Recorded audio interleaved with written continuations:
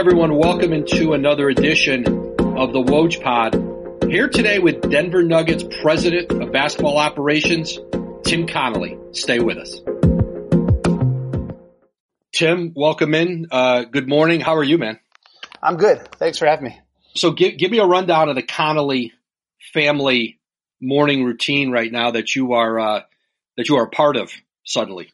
Shockingly, I'm barely part of anything. My wife right now has them in front of computers doing some e-learning. I got a 4 and 5 year old. They're about 10 and a half months apart. The funniest part of the morning is watching my 4-year-old try to figure out if it's live or if it's taped. Wake up, have breakfast, try to keep them as entertained as possible. The school's doing a great job. My wife's a rock star. And then every day we've kind of picked a different theme day. Yesterday was the Olympics.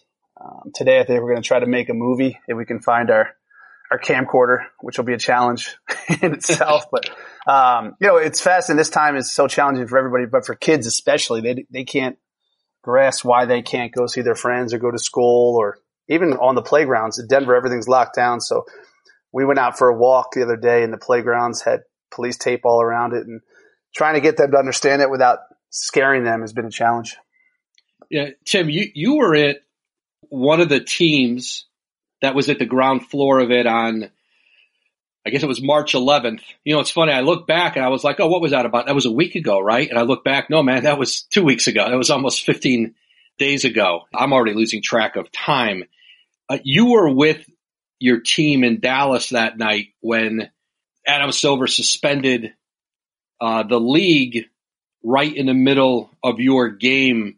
What do you remember about the moments after that and that evening? How indelible is that going to be in your mind when you think of moments in your career that you just don't forget?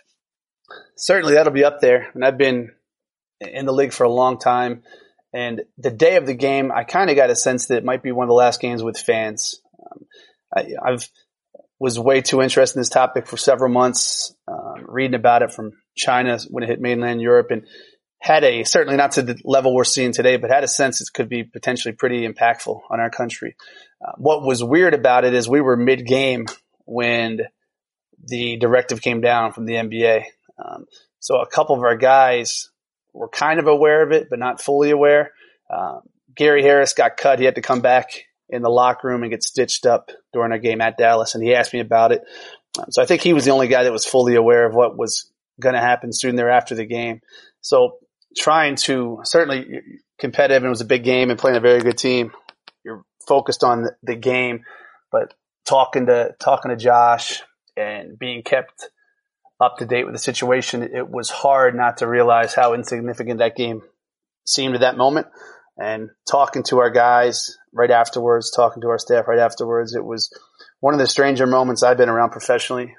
Just so much unknown. I think Adam and the NBA did a great job being so proactive and aggressive. And I think they kind of set the standards for not just sports, but a lot of different industries. But was especially challenging is you want to have answers when guys ask you questions. And that evening we had no answers. And several weeks later, we still have no answers. You mentioned, Tim, the fact that you were aware of it. And I think you and I talked about it prior. And I think especially for two reasons, right? Number one, the league was keeping teams pretty well, very well abreast of, like through conversation, through memos, through like, this is coming and we've got to start preparing for it. But I think, you've been to every corner of this world scouting players. You have a lot of relationships with people all over the world, in Europe, and so I got a greater sense that people in the NBA were more acutely aware, maybe more so than our government was trying to prepare us, because it was intertwining in all of your worlds, and you just knew it was coming. Yeah, I think that's a good point. We have the part to me that got real or said, this could really quickly make the jump from, Wuhan to our side of the world is when the Lombardy region of Italy started really having all these positives and taking these really strict measures. Northern Italy is a beautiful part of the world. I got a lot of friends there. I also know it's not the most rule laden part of the world. So when I saw that part of the country reacting with such vigor, I said, this thing is pretty scary. And I have to imagine at some point it's going to impact us. I think to what level, to what extent, obviously none of us knew. And we still don't know. Every day you're reading, you're watching interviews, you're trying to be as informed as possible. And to the politicians' defense and some of these scientists and medical professionals' defense, anytime it's unprecedented, you can't really look back and learn. But I think as an NBA community, with all our relationships, whether you knew guys playing or coaching in China, we've all spent a ton of time in Milan or Bologna. Back in the day, it was a pretty popular scouting city. I think we knew enough people that were ahead of this prior to it affecting our country that we had a pretty good indication that this is not going away, and it's something that should be on our radar. Tim, the Nuggets announced that one member of their organization had tested positive for the coronavirus, and your group had to be under quarantine. As the president of the team, what's your role in understanding exactly what that means and then executing it with your entire group? What goes into that? The entire group was probably happy not to see me for 14 days. It was a win for them. All we care about is the health and safety of our staff, and our staff is collective, all basketball operations, coaches, scouts, trainers, players, and their family. This is a societal issue. It's not a basketball issue, and we put that above anything else. So whatever we could do to keep these guys informed and keep them as safe and healthy as possible has guided all of our decisions. So with that being said, we're also letting them know that we don't have all the answers, and we don't have a crystal ball, and we're unsure of how this thing's going to develop, but let's listen to really smart people and take their advice, and let's err on the side of caution to ensure that we can all come out of this thing healthy and connected. Because again, with so much unknown, it can create paranoia. So we want to be direct, we want to be informative, but we don't want to have anyone living in fear. Tim, when they shut down the practice facilities, you had a week. Well, teams had a week when there were some teams that were bringing players in. They could work out with a coach for like 30 minutes a day, one-on-one, and then that got shut down. What's been in Denver? How have you handled? Listen, you're a team that is, if and when there's a return this season, you're a team that's at the top of the standings in the West that has, significant postseason aspirations. What's been the plan and sort of the message to your players about how to deal with the uncertainty? How can you stay prepared and yet follow these rules that are in place where, you just can't go wandering around to any gym somewhere and getting a run in? It's been really challenging. We shut down our facility for 72 hours after we flew back from Dallas. Then we reopened it, and I talked to the guys and asked them what they thought about having this couple hours a day at the gym, and they all really appreciated it. I think it was cathartic as much for the physical activity. I think the social aspect of it, getting out of the house, talking to friends, talking to colleagues. And then the league mandate came down. So the building's been dark for a while now. Communicating with these guys constantly. Again, first, second, and third is listen to the CDC, listen to your local state governments for the most part. Socially distant, social isolation, excuse me. If you show any symptoms, let us know right away. And then on the back end of that, we fully expect there to be games to be played, and we have pretty high expectations for what we could potentially do this postseason. So you don't want to make it a basketball topic, but I think we have enough competitive guys and guys that have put a ton of time and effort into the 60-plus games we've already played, who know that we have a puncher's chance to make real noise in the postseason. That'll always be on the back of their minds. These guys are competitors. These guys have grown up in the gym. So it's been a heck of an adjustment, but I think so far our staff's done a good job of trying to be creative with keeping these guys in shape, whether it's online classes, whether it's a bunch of guys have Pelotons or getting outside for a run. I think, how do you keep these guys from being deconditioned? But also, again, basketball should be very deep in the back of our mind right now. We have to be good teammates in our community and our society to ensure this thing moves past us as quickly as possible. Tim, is the closest comparison you can find to trying to find some something to draw from about how a return to play could be? Is it a lockout? You've been through a couple lockouts. Is this the closest in terms of and it's not exactly the same, because in a lockout you go play where you want. It's up to you to stay in shape. Do you draw anything from any of those that you've been through? I've really had a hard time drawing anything as kind of historical context. I think one of the most challenging things right now, if you're lucky enough to be healthy and not have been touched firsthand by this virus, is all of us are used to some degree of schedule, something to look forward to. We play on this date. We're going to work out on this date. We're going to take a vacation on May 1st, whatever it may be. And our players are no different. So to try to keep them focused without having any real schedule or defined dates is especially challenging. We're fortunate because we have a group of guys that are self-motivated. They don't need to be led into the gym. They care about their craft.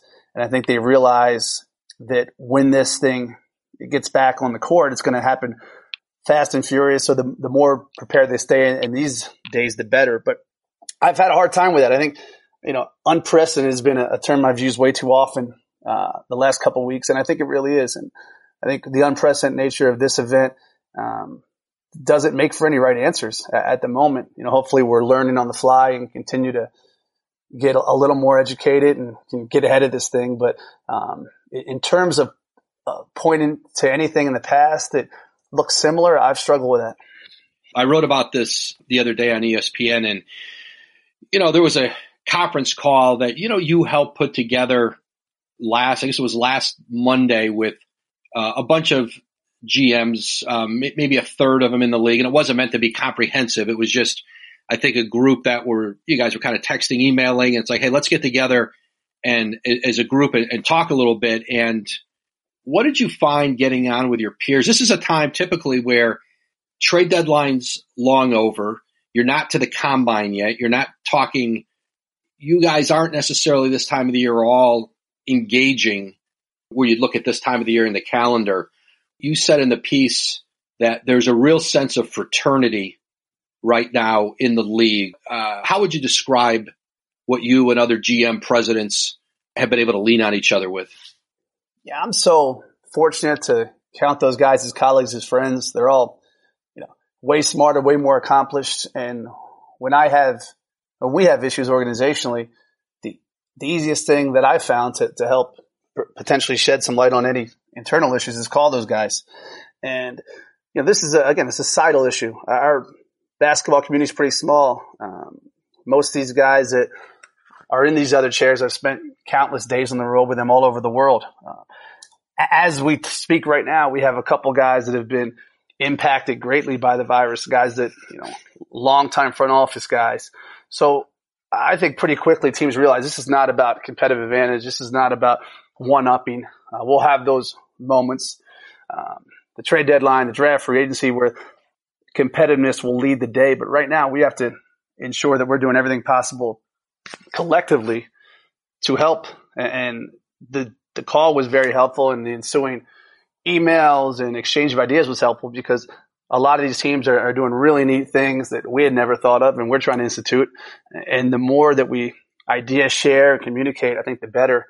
It's not just about basketball. It's about getting on the phone with 10, 11 different cities. Hey, locally, what guidance are you getting from your government? Like, Bob was great. He was essentially, as we're speaking, the state government starts to take action, and they're in a shelter in place. So he gave us what we could likely expect in the coming weeks. Now in Denver, we have a similar directive from our local and state governments. So I think basketball, again, was minimally part of the conversation. It was about, hey, we're a community. We all have staffs we care about. What's the best way to get through this? Tim, there's been you've had a lot of initiatives in the league that you've had to look at, discuss, analyze, in-season tournament. play-in tournament in the postseason, reseeding. Steve Koonin at Atlanta's had this idea for years about moving the schedule from December to through the summer, through August. Do you wonder if what comes out of this is that it might end up being a canvas that initiates some change, or kind of like maybe like a reimagining of the league, and maybe there's a mindset more so of people going, okay, what's best for the league? Do I have to look at things and maybe agree to things that in the past I thought maybe didn't benefit my team and my market and my situation, but we've all got to be looking at the greater good? Do you wonder if there's a shift in the aftermath of the virus's impact? I think everything has to be on the table. And we're in uncharted waters, so I think we have to be as creative as possible to how do we salvage this season? What does it look like? What's realistic? I think we should always have our eye on the greater good. We work for individual teams, but we should all be fans of the league, and we all grew up being fans of the league. So I hope and trust that most of the teams take that same approach, that what's good for all of us. Eventually, regardless of any rules, sometimes it'll benefit you, sometimes it won't. But I think with the uncertainty comes maybe a chance to be creative and a bit more aggressive in terms of moving things around potentially. I mean, I trust that Adam and his staff will make the right decisions in that regard. But I do think it would be remiss not to look at this time as a chance to potentially recalibrate and be as creative as possible with looking at everything, all the things we do. I think it's not just the NBA. There's a lot of things we do in society we do just because we've always done it, and they perhaps aren't the best practices. What's been the one thing that you've seen more on television or on Netflix, or what's the one thing you've gotten into here the last couple of weeks you would have never maybe had time to spend? Like what world has been introduced to you? It's such a loaded question. I mean, there's a bunch of different corners of my mind right now that have been obsessed. I think for about, I would say 2.5 months, CV-19 and kind of a byproduct of that is international financial markets, which I knew nothing about. I'm just really scared about the economic impact it's going to have, the ripple effect. And I was an idiot before. I'm slightly less of an idiot now, but kind of really digging in and reading countless really smart people, projections, really smart people kind of downplaying this, not thinking it was going to be something serious, and trying to have a grasp of how big of an impact this will be. I mean, I'm looking out my window right now and I see restaurants shut down. The poor people in the service industry, have a bunch of buddies that have small businesses and have talked to them over the last couple of weeks. And I couldn't imagine that something completely out of your control and not of your doing could so negatively impact thriving businesses. I talked to a buddy last night who has a t-shirt company. He had to fire 75% of his staff, or lay off 75% of his staff. So those things have really been front and center, and it's scary. And fingers crossed that the government stepping in with a stimulus package will help kind of bridge a lot of these small companies. And then you said Netflix.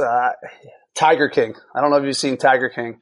It's a must watch if you haven't seen it. I've had a few people mention it. I've seen it. I finally asked somebody the other day, what is it? And it's a zoo, right? It's a zoo? No. Oh, it's way underrating Tiger King. All right. Don't undersell Joe Exotic. It's an animal refuge in Oklahoma. Okay. That I'm unbelievably disappointed. I've never stopped in on my numerous Oklahoma scouting trips. And the leader or the owner of that refuge he's a pretty fascinating guy with a lot of different angles, and it turns into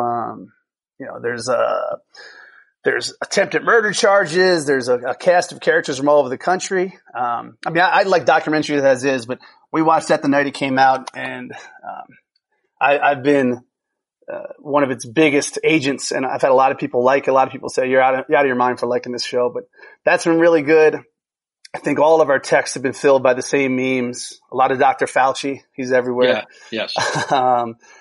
There's another couple characters that always are on my phone. They're probably not meant for this podcast, but what's fascinating is when you think about the commonality of even those things, whether it's Fauci, Tiger King, or some of the, the not PG things that everyone's sending along, it shows you how much we're all connected, which all corners of the world and the States are sending me the same thing, whether it's a Joe Exotic meme or a Dr. Fauci video.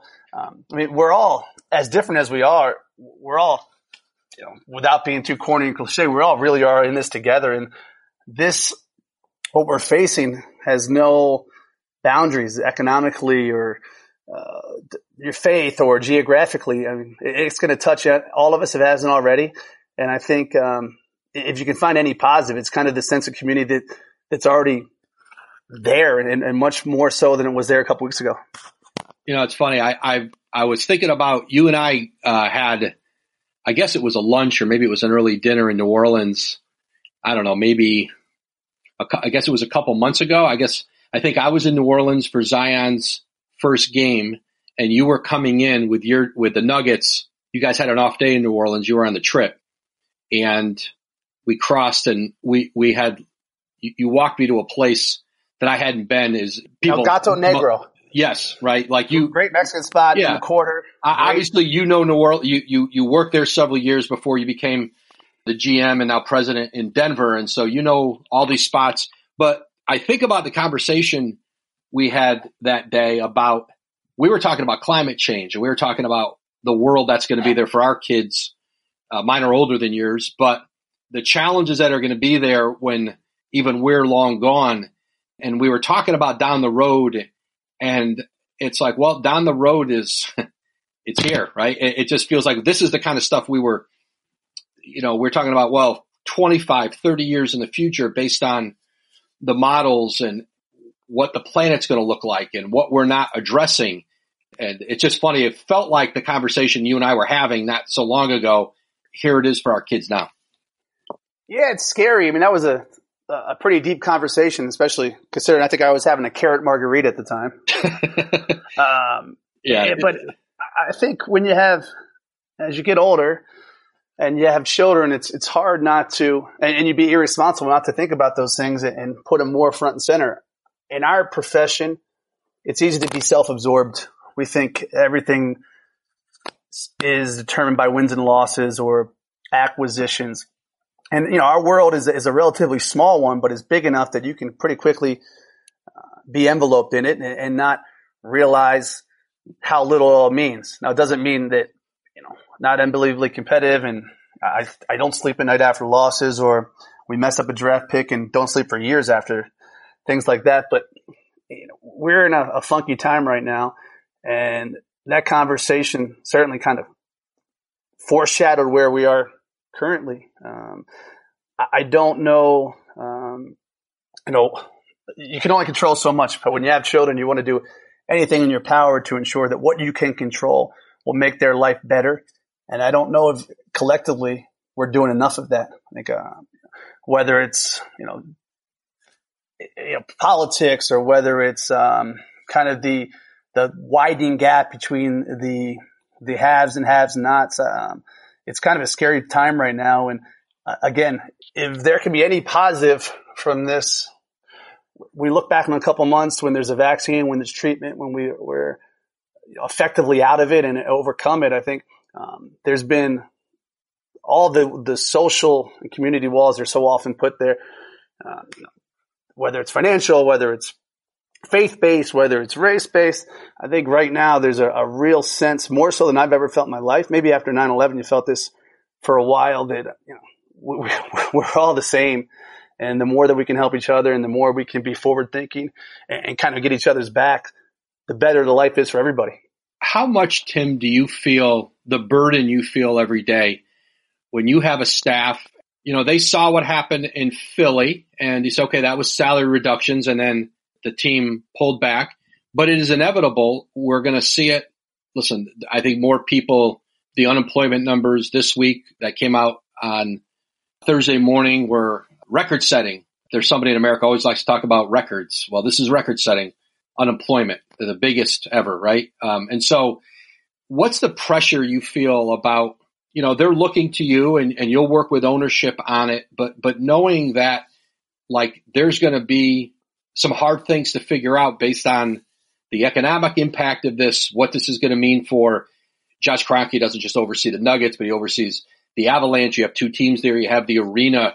What do you feel in that way in your position and trying to find ways to avoid having to go down that path with your staff? Well, we have fantastic ownership that's, I think, stepped up as much as anyone in the world in terms of some of these hourly game night employees. A lot of different teams have done a fantastic job, but our ownership group owns the building, owns countless franchises. The building has events, 26 of 30 days. So what they've done already, I think, is pretty telling of how much they care about their staff and how aware they are of how tough this thing is. In terms of our direct staff, let's be honest, we're already so unbelievably fortunate. We make good money to watch, coach, or play basketball.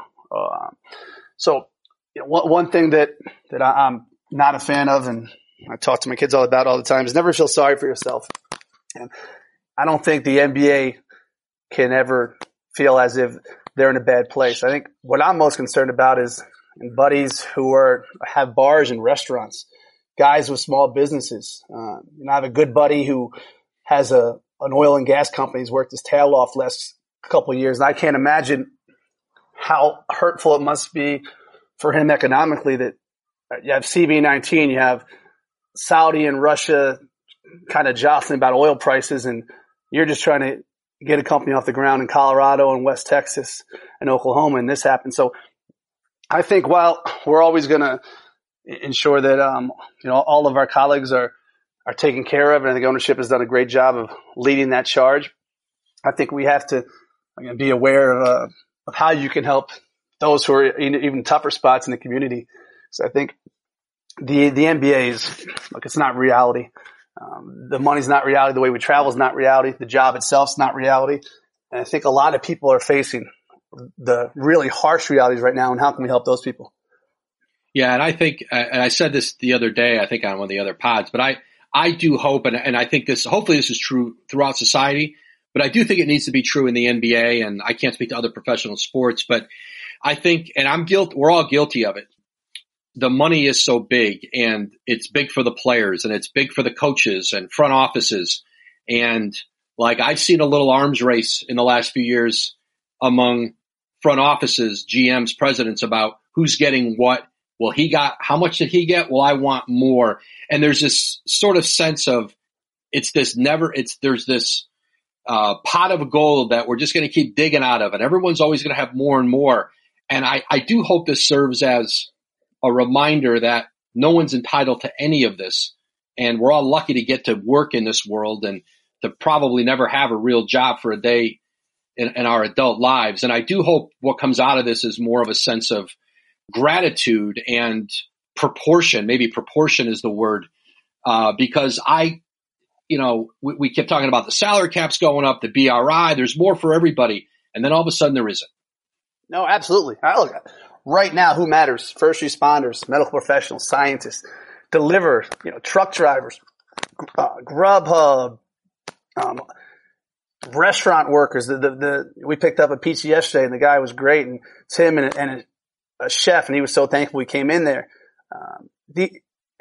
I think oftentimes when society's humming, there's not an appreciation for why it hums, and only those on top of the financial hierarchy are probably given enough credit for what's going on right now. We all need each other.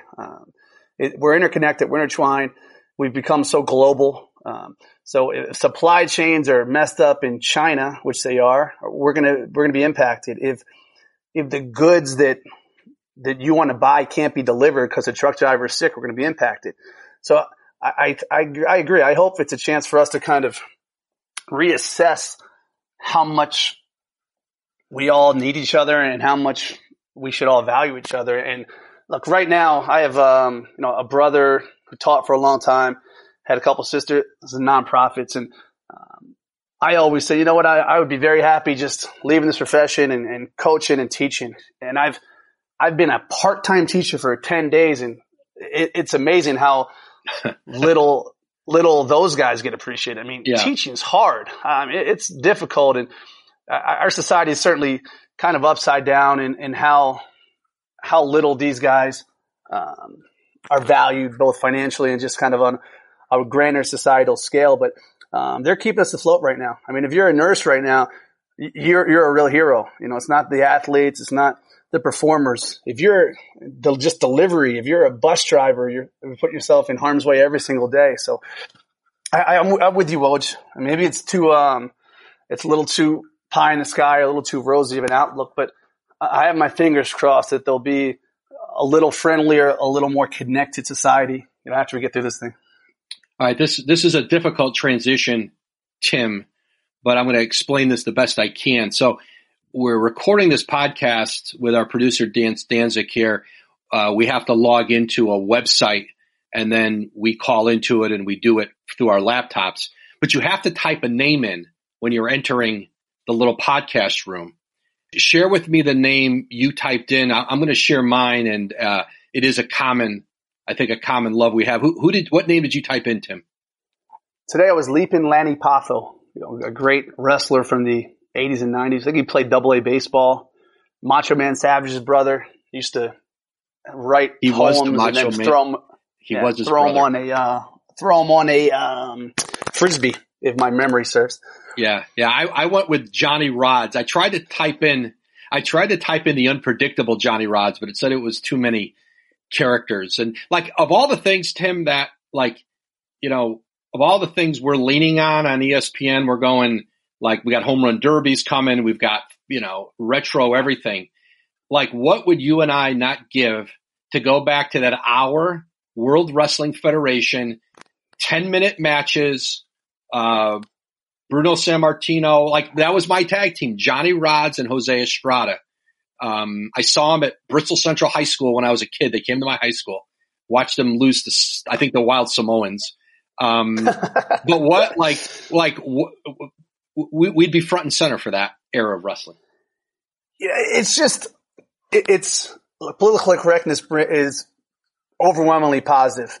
But, I was fortunate even in the NBA. I kind of came in before there was camera phones or social media, and it was, it was kind of old school sports. But I think that era of wrestling is about as old school as it gets. And those guys live tough lives. So whether, you watch the documentaries that have been out there, there's a great show on Netflix right now, I think Beyond the Ropes, Dark Side of the Ropes. But it's the characters were so unpolitically correct. Yeah. And you had, Nikolai Volkov's daughter went to school with my sister.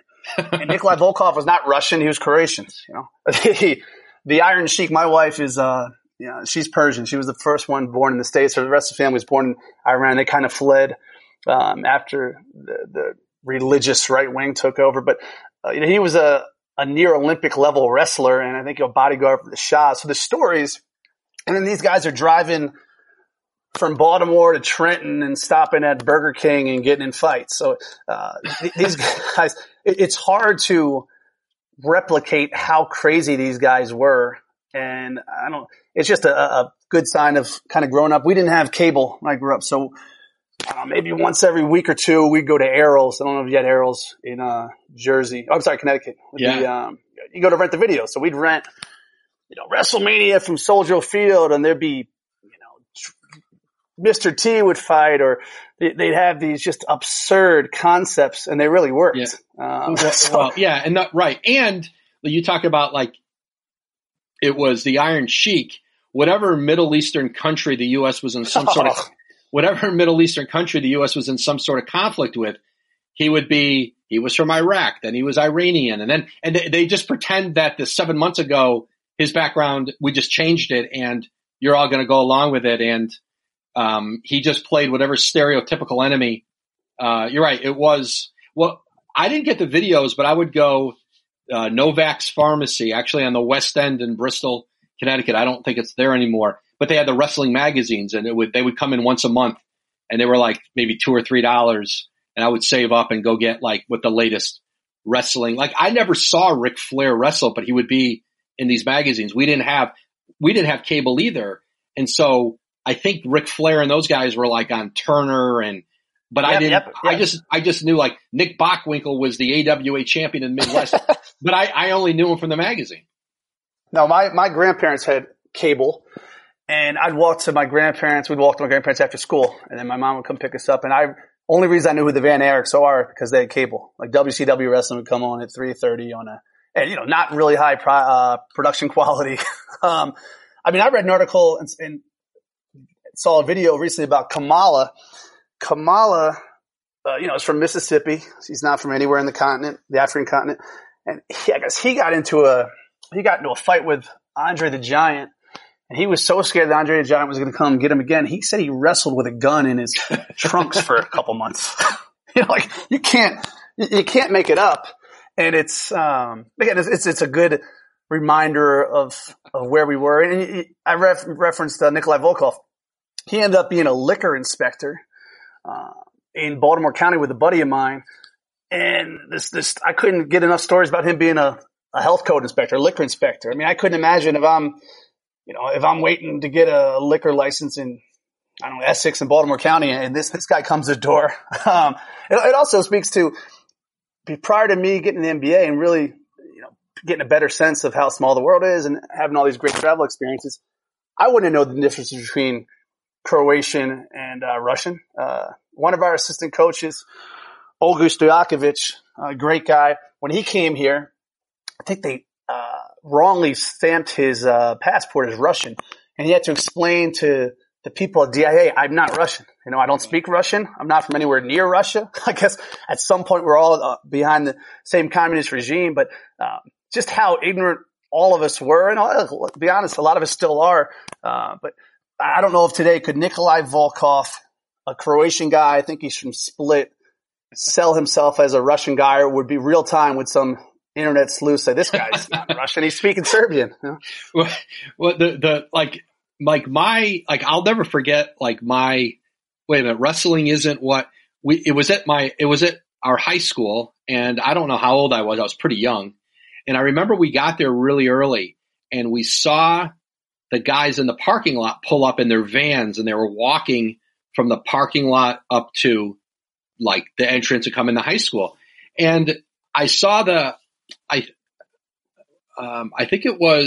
guess it was the Samoans, and their whole thing was they're crazy, right? They're crazy. They were they literally just, these were insane people, and they'd come in the ring. And so I remember standing there going, watching them get out of the driver's side and the passenger side of their car. And I'm going, how can they give these guys licenses? What are they doing driving? These are crazy, insane people. And they were but wait, they look normal. They're just pulling their bags out of the car. They're throwing it over their shoulder, and they're walking in. And I'm like, how can they have driver's license? And I'm going, what is happening here? Right. But they just were on to the next. Yeah. I'll tell you what's an underrated. And now they have I think a Netflix show about Glow, but it's dramatic and it's well done. But Glow was insane. When Glow came out, they had no real audiences. It was an all-female wrestling troupe and trying something out new. But if memory serves, it used to come on 11:30 on USA Network. But they had a woman that was just insane. That was her thing. That was her shtick was I'm insane. Yeah. Could you imagine you try to have the same character today? Yeah, it was a real nod to mental health progress in America. Yeah. Yeah. The stuff, and I got to give a shout out to the Baltimore Sun. Local papers across the country right now are struggling, but I'm pretty certain they still have, and I've never been to a wrestling match until I started working for the Wizards. But I just love the shows. I'm pretty certain they still have a weekly wrestling column. And if you didn't know any better, if you're coming over from, some country doesn't have a big professional wrestling scene, you would think they were writing about a traditional sport.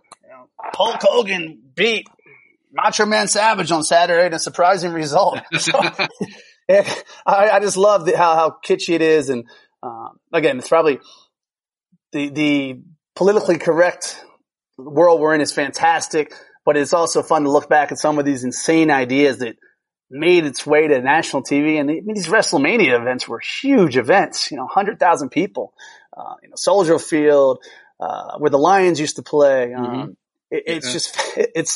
And how much vitriol that some of these villains can draw from the fans is it's amazing. These guys are unbelievable performers. Hey, listen, my life changed when Larry Zbyszko hit Bruno Sammartino over the head with that chair, and Bruno had that sort of fake blood dripping. I was like how could he do that? How could he turn? That was like the first good guy turned heel.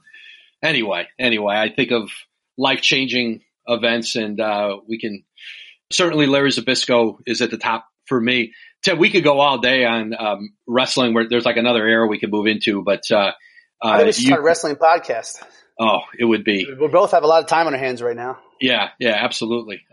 Listen, get back to schooling. I think recess should be coming any day, any moment, I guess, at the Connelly household. Maybe you can go out, lead a gym class, and then come back in and work on math here in the second half of the day. Yeah. Any downtime for me is what snack do you want, and let's see what's on Netflix. Tim, thanks for taking time, man. Appreciate it, and hopefully I know we'll talk here again soon. Yeah, thanks for having me, and I appreciate you kind of giving us something through all this. It's a weird time, and we'll all get through it the more we stay together. Absolutely. Thanks, Tim. See ya. Thank you.